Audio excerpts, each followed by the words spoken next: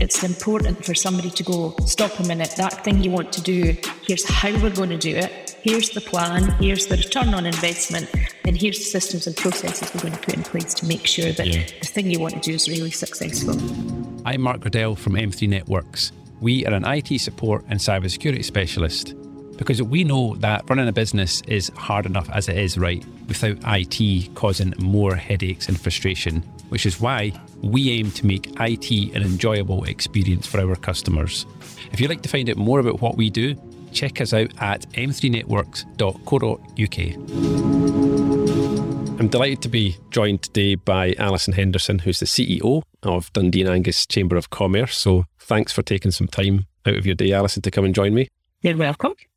So maybe tell us a bit about kind of your background, your role at the Chamber, and ultimately what the Chamber does and its purpose and how it serves its members.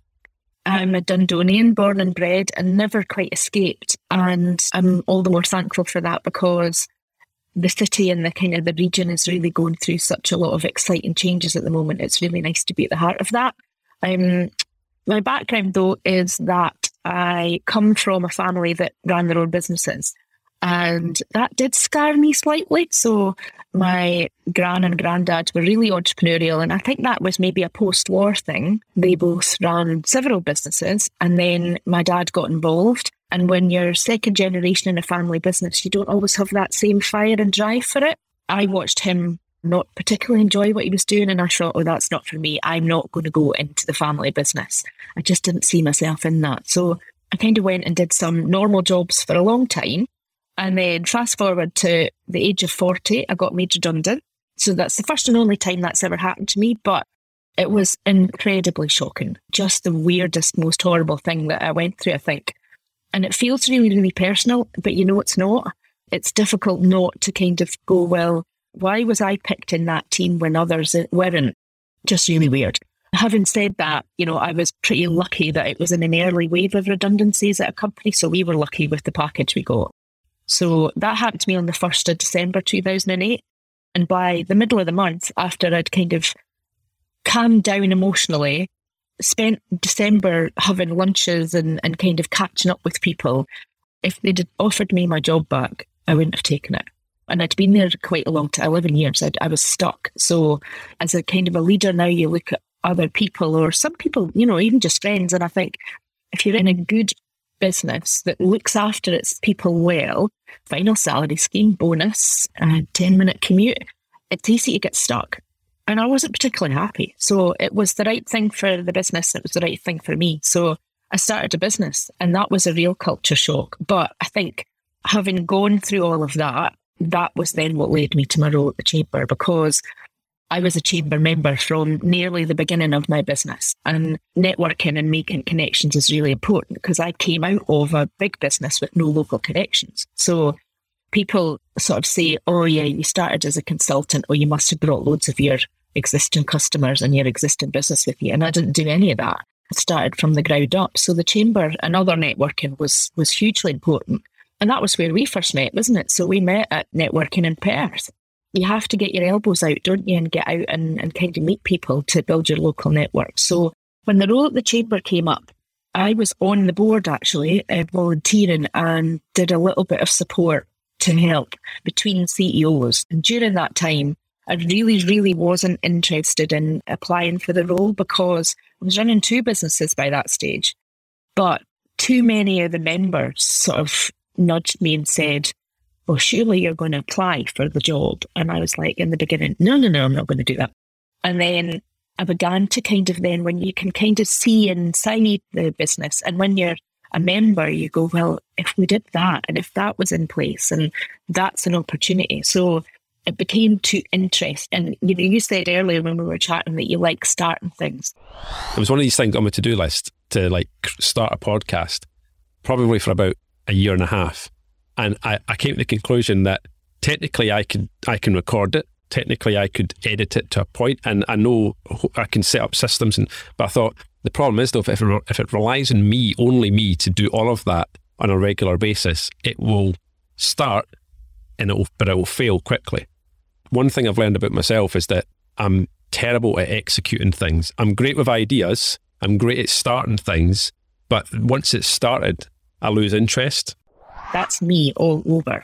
So I think I was 5-6 years into running my own business. I'd started another smaller business, and I think I stupidly thought I can manage them all, because the president at the time was hugely inspiring. He was running 2 or 3 businesses himself, and I thought, oh, it's great. Yes, I'll apply for this job and see what happens in the proper scheme of things, go through all the interview processes. But if I was to be successful, I thought I could learn a lot from that guy that was the president. And I was passionate about it. I think when you're doing interviews and stuff, people know that you're kind of passionate about it, don't they? So yeah, and that was 2014. So I can't believe it's more than 7 years. But the chamber has just changed so much. So I'm really kind of grateful, actually, because I did say, oh, I think I'm unemployable. You know, you start your own business and you can go, I'm not sure I'm now employable. But the chamber gives me the best of both worlds, which is I'm running a business, but I'm kind of the caretaker of it, because it's for members, it's for the business community. But I've got a really supportive board of directors, and that's been hugely helpful for me in making me a better CEO, definitely. So yeah, I mean, the purpose of the chamber is, what gets me out of bed in the morning is supporting businesses and being businesses' champion for the region. But also, you know, our strapline, our tagline is all about connecting, communicating and developing businesses. And again, that's at the core of what really I enjoy. You know, I'm one of these people that can be standing in a room talking to people and going, well, if you just talk to them, I know that they're looking for a web designer, or I know that they're having the same challenges as you are. Therefore, I'll put you together, and then it's up to them what kind of comes of it. So yeah, that's the bit that really excites me. It's interesting when you talk about redundancy and how you felt about it. Obviously, as you probably know, it was only actually the year after you were made redundant. That's what happened to me, Mark and Mary, and how we started M3. Though it's slightly different for us in that the whole business was being closed down. So it was like a voluntary liquidation of a company. But it's interesting that the stigma of being made redundant, like when you say to people, oh, I was made redundant, and always in my mind, I'm always thinking, are people thinking that I wasn't good? Like, the reason that you were made redundant is because you weren't good at what you did. And it's not true. Businesses make redundancies, you know, not because they choose to, usually because they're forced into a situation to do it. Just like our situation. It's really interesting. And I always have that in the back of my mind when I say to people, oh yeah, I was made redundant. That's how we started the business. And where people attach any negativity to that. So it's interesting that it's kind of how you made you feel, you know? Yeah, it is an odd thing. But in some ways it's becoming a bit more accepted, isn't it? Because in all that time, you know, since that kind of credit crunch and whatnot, an awful lot of people have gone through it. But yeah, it's just a really weird feeling. And I think I'm also a very private person, so it's interesting that you didn't know that about me. So I'm not very good at sharing personal stuff. But when somebody else tells me they've been made redundant, I always talk about it, because I made a point, and I didn't do it on purpose, but I turned that into a positive. And I think that's the only thing you can do is, for me, I kind of learned through all that process that the bit about it that I struggled with was that it took it out of my control. So somebody else has got the power to do something like that to you. That was the bit that was the difficult bit for me. So, and that's what drove me to start my business, because then I was responsible for what happened to me. And I really, actually, that really kind of sets me on fire. I really like that bit. But then when you start to employ other people, you recognise what a huge responsibility that is. That's taken me ages to kind of get a bit more grown up about that too.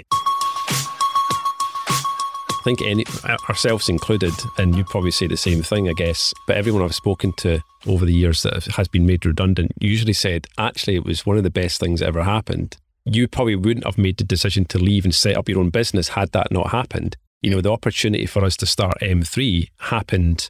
We didn't plan it to happen. It happened very, very quickly. Within the space of like a week, went from, hey, we've got a job, we're all working, to, oh, right, now I don't have a job, now I don't have a company car.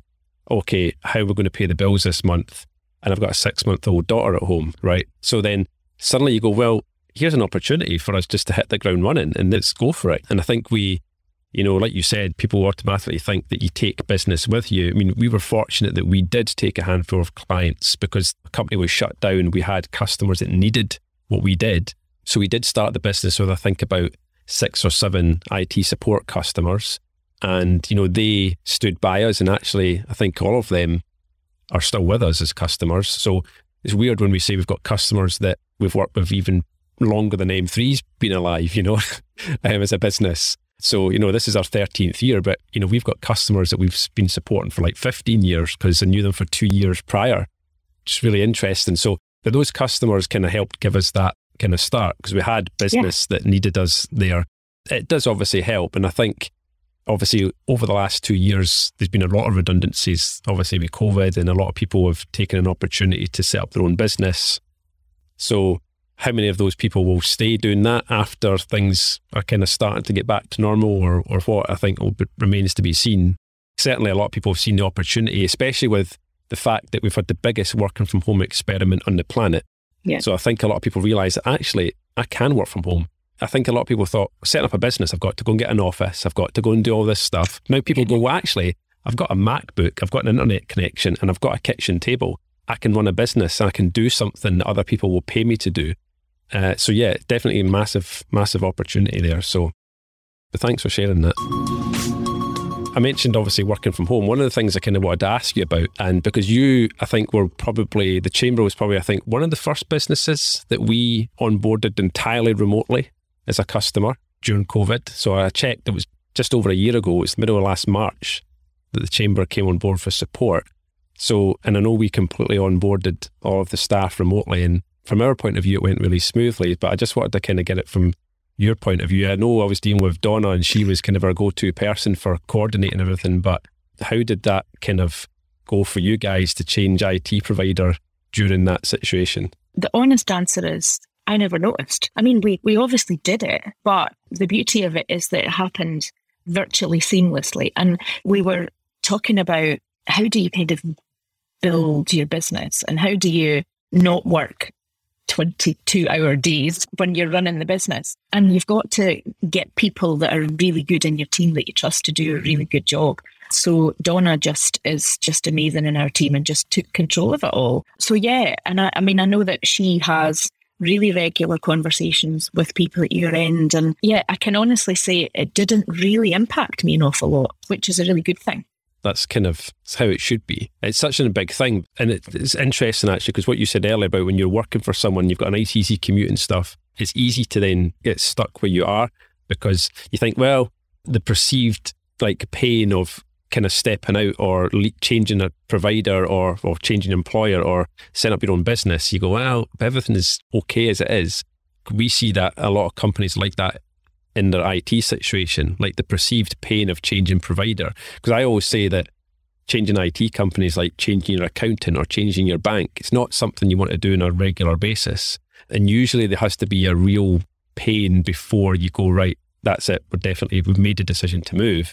But quite often the pain can be temporary and things get better again. So it's kind of like that relationship where it can be really good, it can be really bad, but over the period of time, it's kind of averages and evens itself out.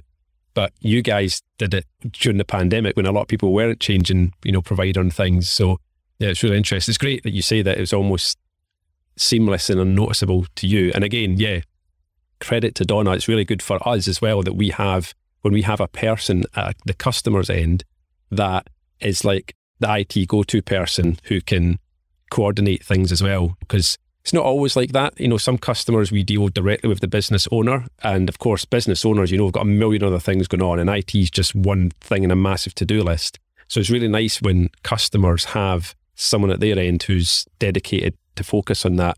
As much as we maybe made it easy for you guys, Donna really helped make it easy from our point of view as well. So we need to make sure we tag her in these the posts that go out on this so she gets all the credit.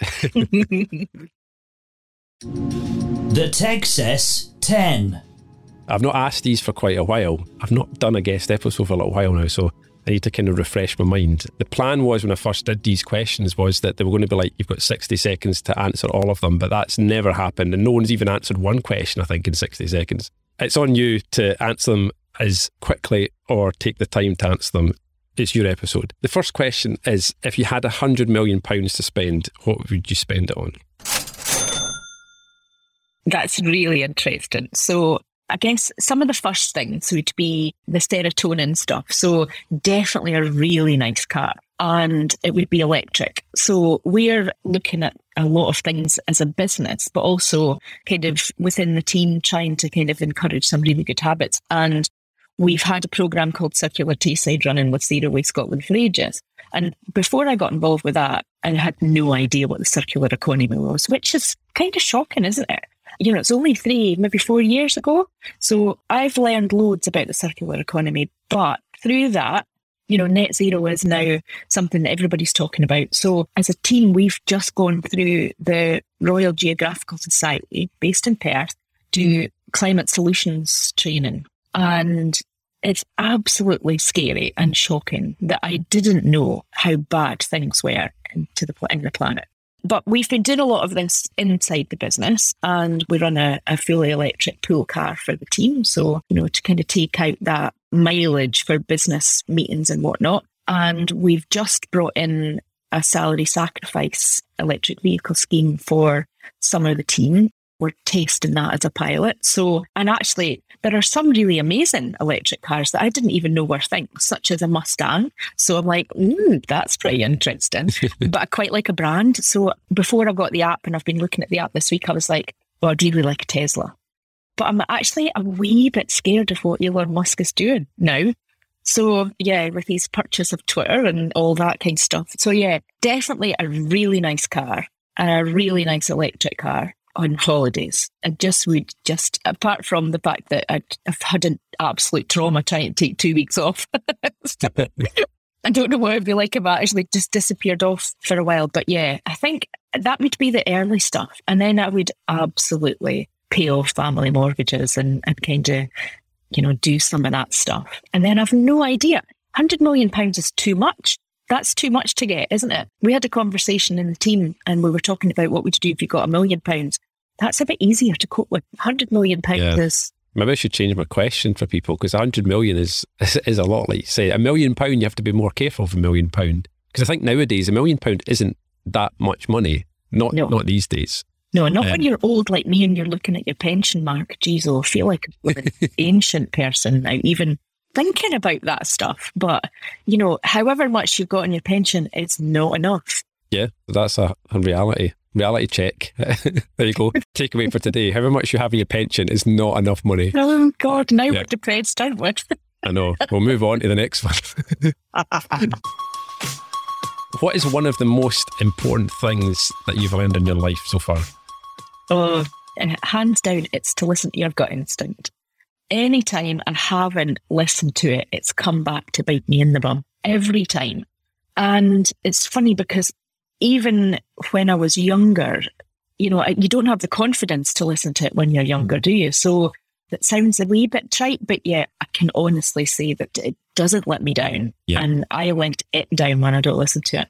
100% right. The amount of times in your life you probably went, I knew that was going to happen. I knew it. I said it at the beginning and it's happened, and I should have listened to what I felt at the beginning. It's weird though. People say you make decisions with your head or with your heart, but there's a third one, your gut instinct, which is something you can't really put your finger on, is it? It's just a feeling you get. Yeah. That's interesting. Yeah. Okay.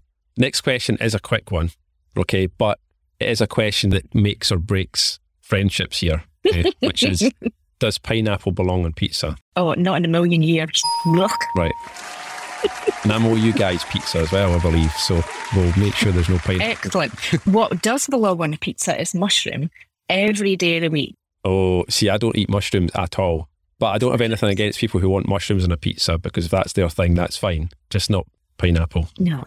Or anchovies. I mean, that's another weird thing, isn't it? Like, who eats anchovies on a pizza? Yeah. I've heard of tuna on a pizza as well. I'm like, what? I mean, I like tuna, but it should be in tuna pasta bake, not on a pizza. Oh, no, I don't know. You don't invite me down for tuna pasta bake either. Don't really yuck. No. Ugh. No, it's cat food mixed in with your pasta. No thanks. It's actually one of the things that I cook really well, that the family all enjoys and eats. So, you know, it's my forte. So, well. What would your walkout song be? Walking onto stage for whatever it is you're doing. What's your theme tune? I have no idea. I really don't have one. Honestly, truly, that I really don't have one. It's as bad as if you'd said, and I know you wouldn't have asked this, but what was your wedding song? So me and my husband, we're about to have our 25th wedding anniversary, which again makes me feel ancient, but we don't have a song. And when the wedding band said to us, right, what do you want your first dance to be to? We just looked at each other blankly and went, we don't know. So they picked a song. We both know it was the Beatles, but neither of us are very sure what it was to this day, which is ridiculous. So I think the thing about music is that I love everything. So, but I really love the music I grew up with, like in the 70s and 80s, but I really like the really up-to-date stuff as well. So yeah, I think the problem with my walkout song is it would change, which as people will know me, you change my mind all the time. So yeah. Pick it 5 minutes before you're going to walk on stage. Literally would. That's true. Yeah. So if you could have dinner with 3 people, not having tuna pasta bake, and those people can be dead or alive, who would you choose? Okay, so I would definitely choose George Michael because he was the love of my life before I met my husband.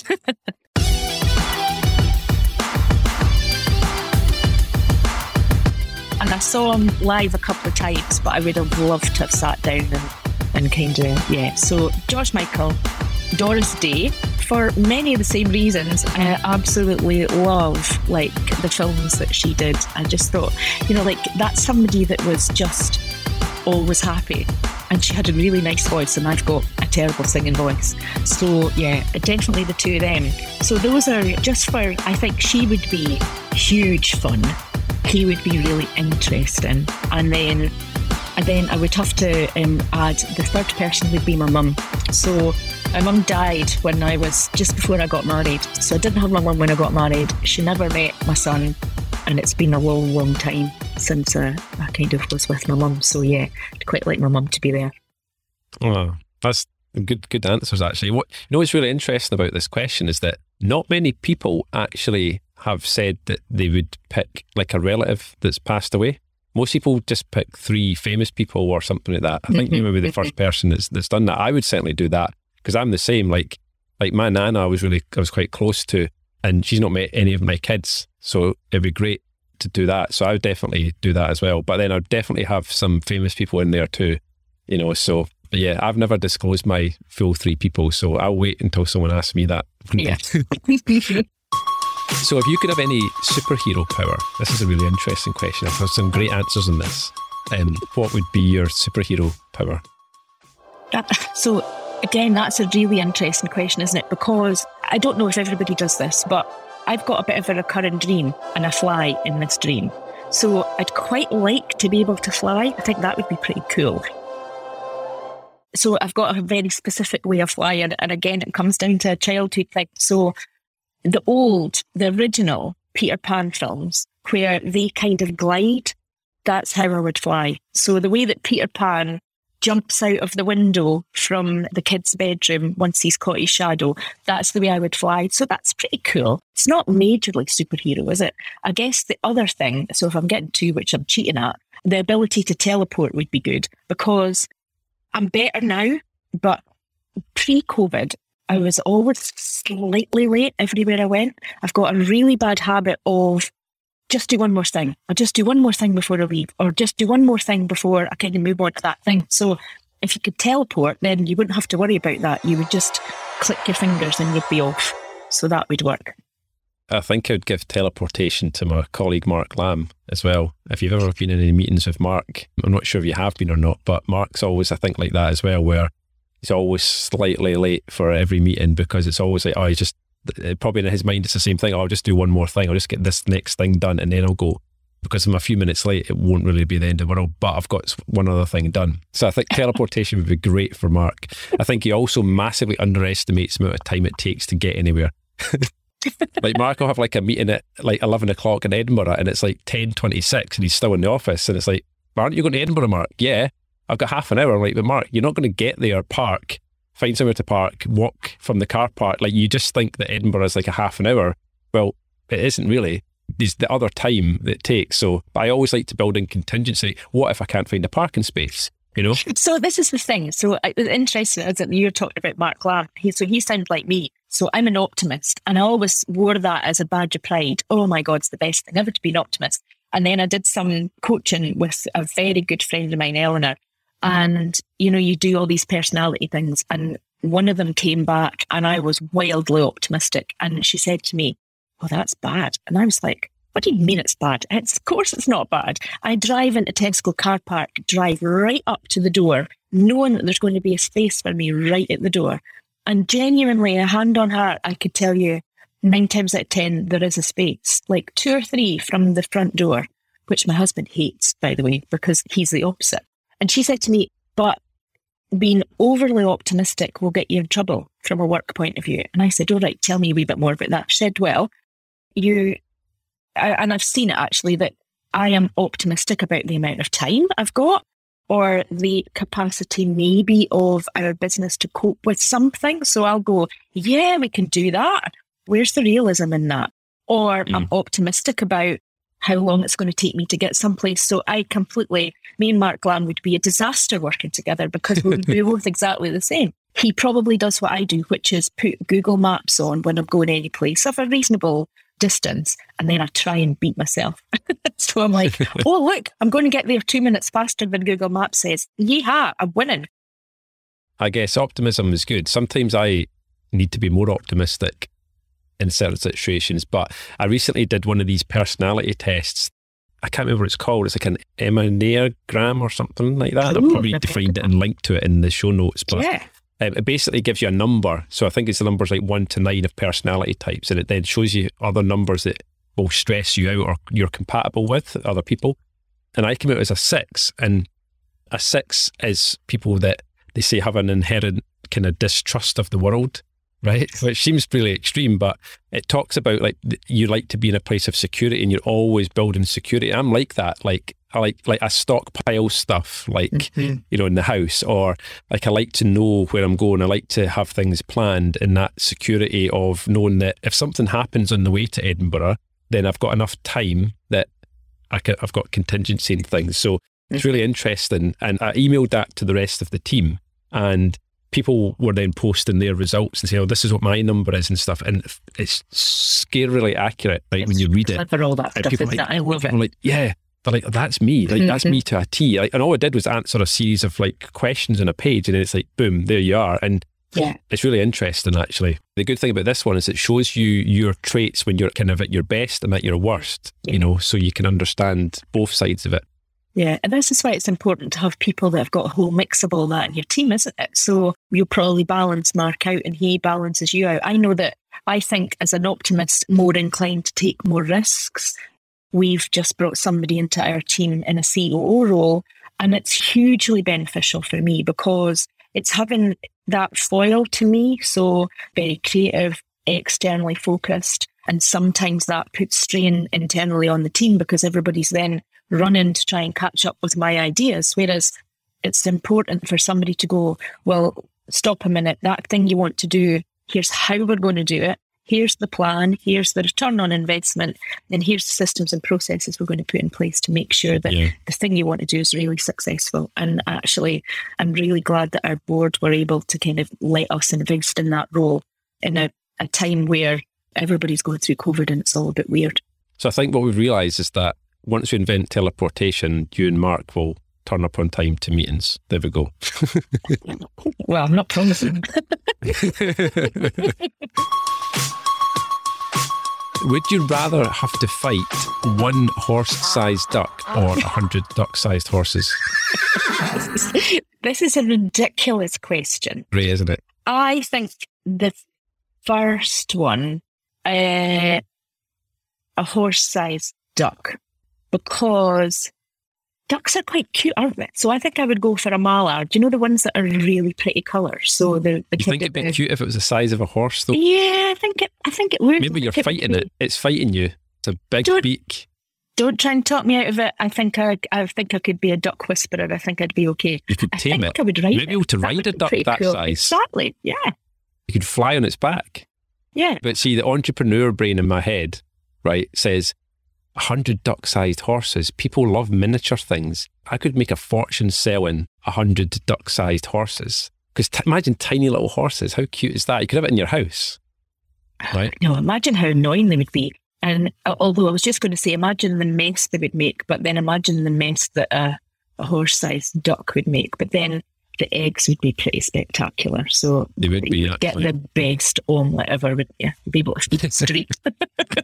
It's an interesting question though, actually. And I think it's probably about 50-50 in terms of what people go for. And it's really interesting the reasons that people give to that, you know. Well, I'm going to sell right on my horse-sized duck, Mark. And imagine that's infinite income, isn't it? Because you've only got 100 small ducks, and once they're gone, they're gone.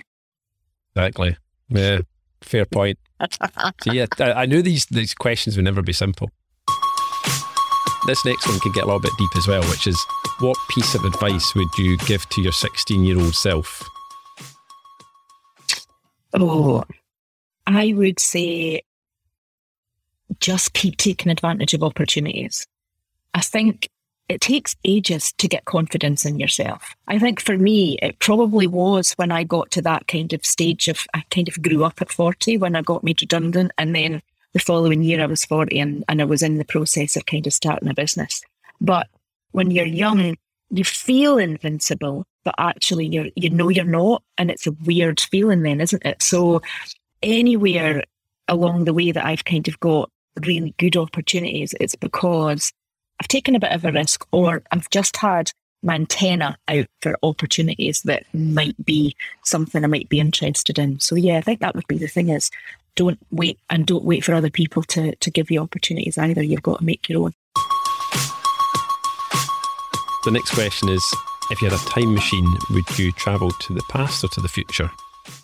Oh no, the future 1,000,000%, because I think we'd all be flying then, wouldn't we? But yeah, I think that although the future is hugely scary when it comes to climate change and all of that, but for me, there's something really quite inspiring about what the cities of the future are going to look like. I kind of see myself in cities of the future.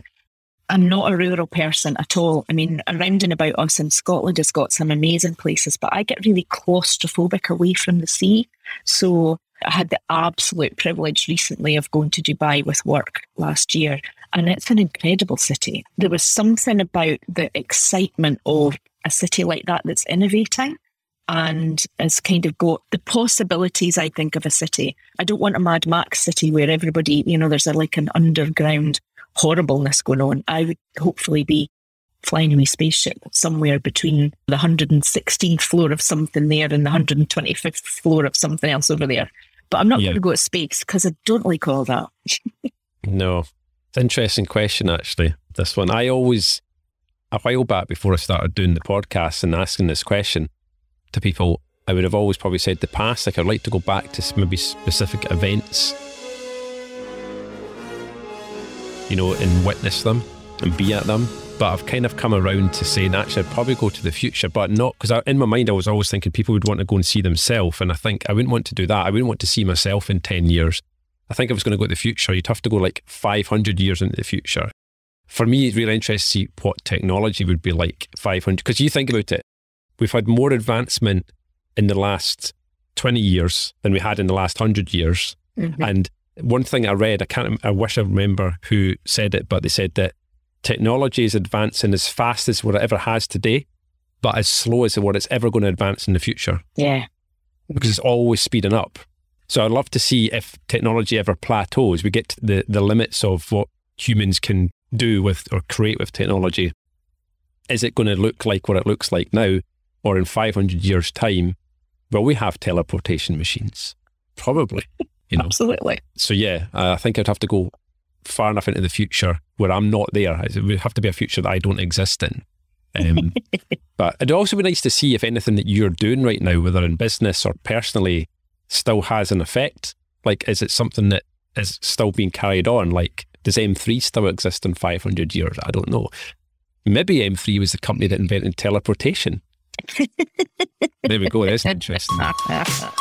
And the final question is that, the show's called Texas, and whether you know or not, Alison, is Texas was a word that it's nothing to do with Texas. It's nothing to do with the band either.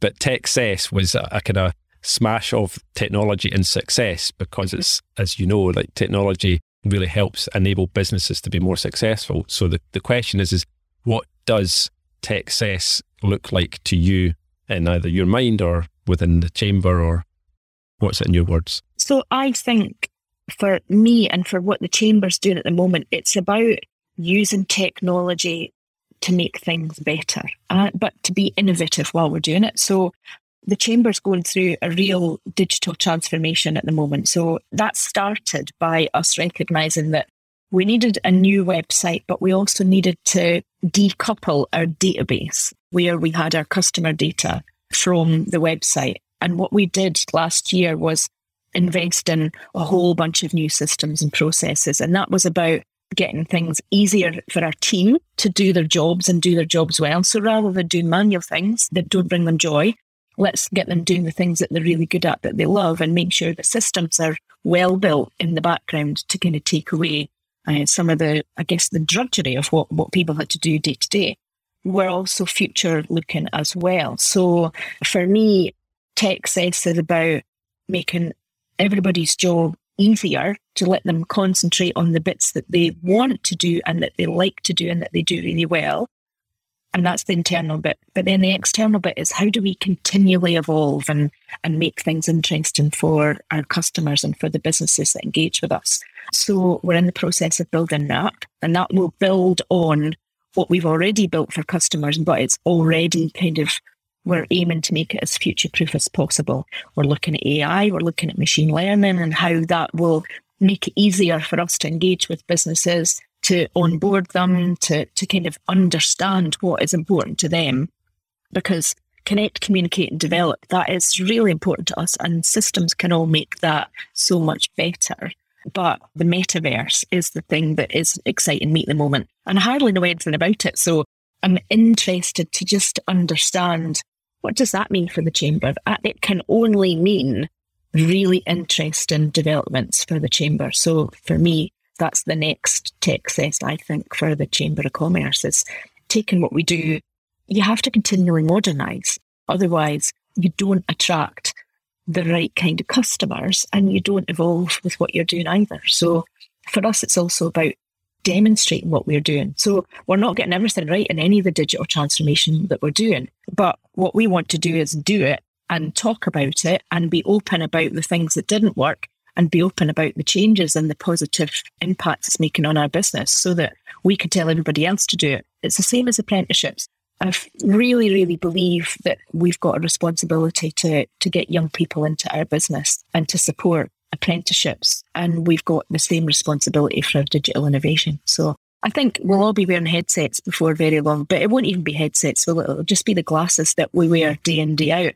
And we'll be, connecting with people, and we'll be sending emails with a flick of our eyebrow and stuff like that. You'll need to learn how to do the James Bond eyebrow. I'm not any good at that. Yeah. Too much Botox for that will kill the metaverse, won't it? The TechSess 10. It's interesting that you say something like that, because obviously, Google Glass, remember, they're a kind of wearable kind of tech like that. I don't know when that came out, but it seems like it was definitely more than 5 years ago. Can't put my finger on it exactly, maybe not 10 years ago, but that was supposed to be this thing that people would start wearing around and start using that, and augmented reality and all these things. It's funny how some tech kind of comes out. Sometimes it's not the right timing for it, though. Do you know what I mean? Like, this thing comes out, it didn't really quite kind of stick at the time, but a different company picks it up years later and goes, actually, now's the time for that thing to become mainstream or whatever. So, but it's really interesting, and hopefully we are helping to make IT and tech kind of enjoyable. So we've started saying that a lot recently. We want to make IT enjoyable for businesses, because we know when it's not right, it is not an enjoyable experience for anyone, and making sure that businesses can embrace technology. And I think what's really interesting is that what was really expensive to do years ago is now becoming so much more affordable, because technology always just becomes cheaper, right?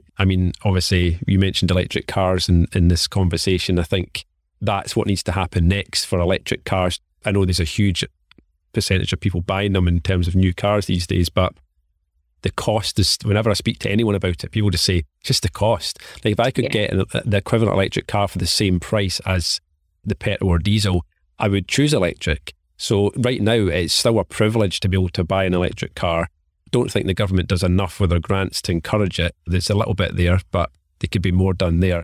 But yeah, it's all just becoming cheaper, and when things become cheaper, it becomes more accessible to more people and everything. It's also, and it's hard to do this, but it's hard to take a step back and take all the costs into consideration. It's a bit like we're always championing people use the Dundee to London flight. And we say to people, yeah, the cost of it might be a bit more, but actually by the time you factor in, and your purse, so it's a bit different for you, but if you were in Dundee and you were driving to Edinburgh and you were parking and you were, think about the fuel, or if you're a business that you're letting someone do that for a business purpose, they're going to take mileage from you. So, and then what about your time? Who wants to really get up at 4 o'clock in the morning and go to Edinburgh for an early morning flight? And I think with electric cars, so one of the things we're doing is we've just brought in a salary sacrifice scheme for some of the team. So I think what we need to understand is what's the net impact of the cost of that car, because, I haven't really seen anything yet, and there may be something in this scheme that will show me this, but if I do the salary sacrifice, then it will cut down on the tax I pay and the national insurance contribution. And then what's the upkeep like? Because, there's not the same upkeep costs of an electric car. The fuel is vastly reduced. So in the long run, and also I'm kind of doing it on purpose, because if we don't get to net zero and if we don't get a 70% reduction in the carbon outputs by 2030, if we don't get to net zero by 2045 or 2050. And bearing in mind that training that we've been doing, it's recognised that the dates the government have set themselves are difficult to achieve. But the government can't set more realistic goals because none of us would accept it. So whatever we're doing is already too little. For me, and you're right, there's a privilege in being able to kind of do something like that, but it's also about a commitment to doing it better because I can. I'm taking a little tiptoe into it in that I ordered a car for myself, which is a hybrid, which I don't get till August. And anyone that knows me will be shocked to go, Mark, you're getting something that's got some electric in it, because I'm a petrol head and I'm a self-confessed petrol head. But I still have my motorbike for that kind of fix of that, and it doesn't get ridden nearly enough to justify still having it. But yeah, taking that step into like the hybrid world to see what that looks like. I've still never driven a fully electric car myself. I don't think I've actually even been in a fully electric car. And I'm totally on board with the environmental stuff. We're very conscious about that here in the house and the products that we use and plastics and stuff. And it freaks me out the amount of packaging that, as an IT company, when we buy stuff and it comes in, the amount of unnecessary packaging and stuff is ridiculous. And I remember, and I should maybe try and dig this out, but I remember years ago on our social media, when we ordered like a stick of RAM, like upgrade or memory upgrade for a laptop or computer, I can't remember what it was. And I undid all the packaging and I laid all the packaging out on the table and I took a photograph of it. I was like, look at the amount of packaging for this thing. So there's like a jiffy bag and something inside that. So there's like 5 layers of packaging and it was all pretty much unrecyclable apart from like the paper kind of brown package it was in initially. But the rest of it was all single use, unrecyclable for this one thing. And I'm like, that's just nuts. So I've always been conscious of things like that. I just wish with electric cars, they could make them sound like real cars. I think we're going to get over that though. If that's the thing that worries you. I mean, we drive the one that the Chamber's got. It's an older model and it's really nippy. I absolutely love it. It's really great to drive. It's light, so it goes pretty fast. But yeah, it doesn't make that noise. Yeah. You just have to make that noise. You made that noise when you were 3, didn't you? When you were driving your own wee kind of toy car. So you just have to make that noise when you drive yourself. But see, the thing is, as a cyclist, and again, there's another good thing about the environment and encouraging more people to cycle, which is even better than driving electric cars, because that's good for your health as well. But as a cyclist, electric cars and the near misses you can have, because you don't hear them, there's just road noise, you don't hear anything else. They're so close to you before you realise they're there. So I think there needs to be something, because the more electric cars come on the road, the increase in accidents with pedestrians and cyclists is going to increase. It's got to. But these cars are all building in sensors. Like I've been looking at some of the cars over the last couple of days, and they can literally on a motorway decide when it's time to overtake, because they know how far cars are behind you, they know how far cars are in front. And I mean, that's a wee bit scary, but there should be enough safety built into cars that they will not hit a pedestrian or somebody on a cycle, for sure. Yeah. And then when you're in the metaverse, soon the metaverse will tell you, Mark, if there's an electric car over your shoulder, and it'll warn you. Yeah, hopefully. But yeah, this is a conversation for another time. Maybe the next episode with you is with electric cars and connected cars and then cybersecurity. And that's a big, scary thing. That's for sure. Because once every car is connected to the internet, now every car becomes a target for cyber criminals, just like your computers. And that, I've done some talking about this already. And it's a whole other thing. But yeah, there's new changes and regulations coming into the car industry to do with cybersecurity. I've already did a podcast on this a couple of months back. Rightly so. It is all quite scary, isn't it? Yes. Yeah. You can take it for a test drive in your Tesla once you get one. Sure will. Make sure you do, because I've never been in one. I've sat in one, but I've never actually driven one. Yeah, I'm not up for a baccy on your bike though, sorry. Just make sure if you're in your Tesla and you see me that you honk the horn so I know you're coming. Yeah. Well, thanks so much, Alison. It's been great catching up with you. We'll look forward to continuing working with the Chamber and seeing what other technology comes your way and anything that we can help with. So I appreciate your time. And thank you for asking me on. It's been really interesting. Techcess is an M3 Networks podcast. Find out more at m3networks.co.uk.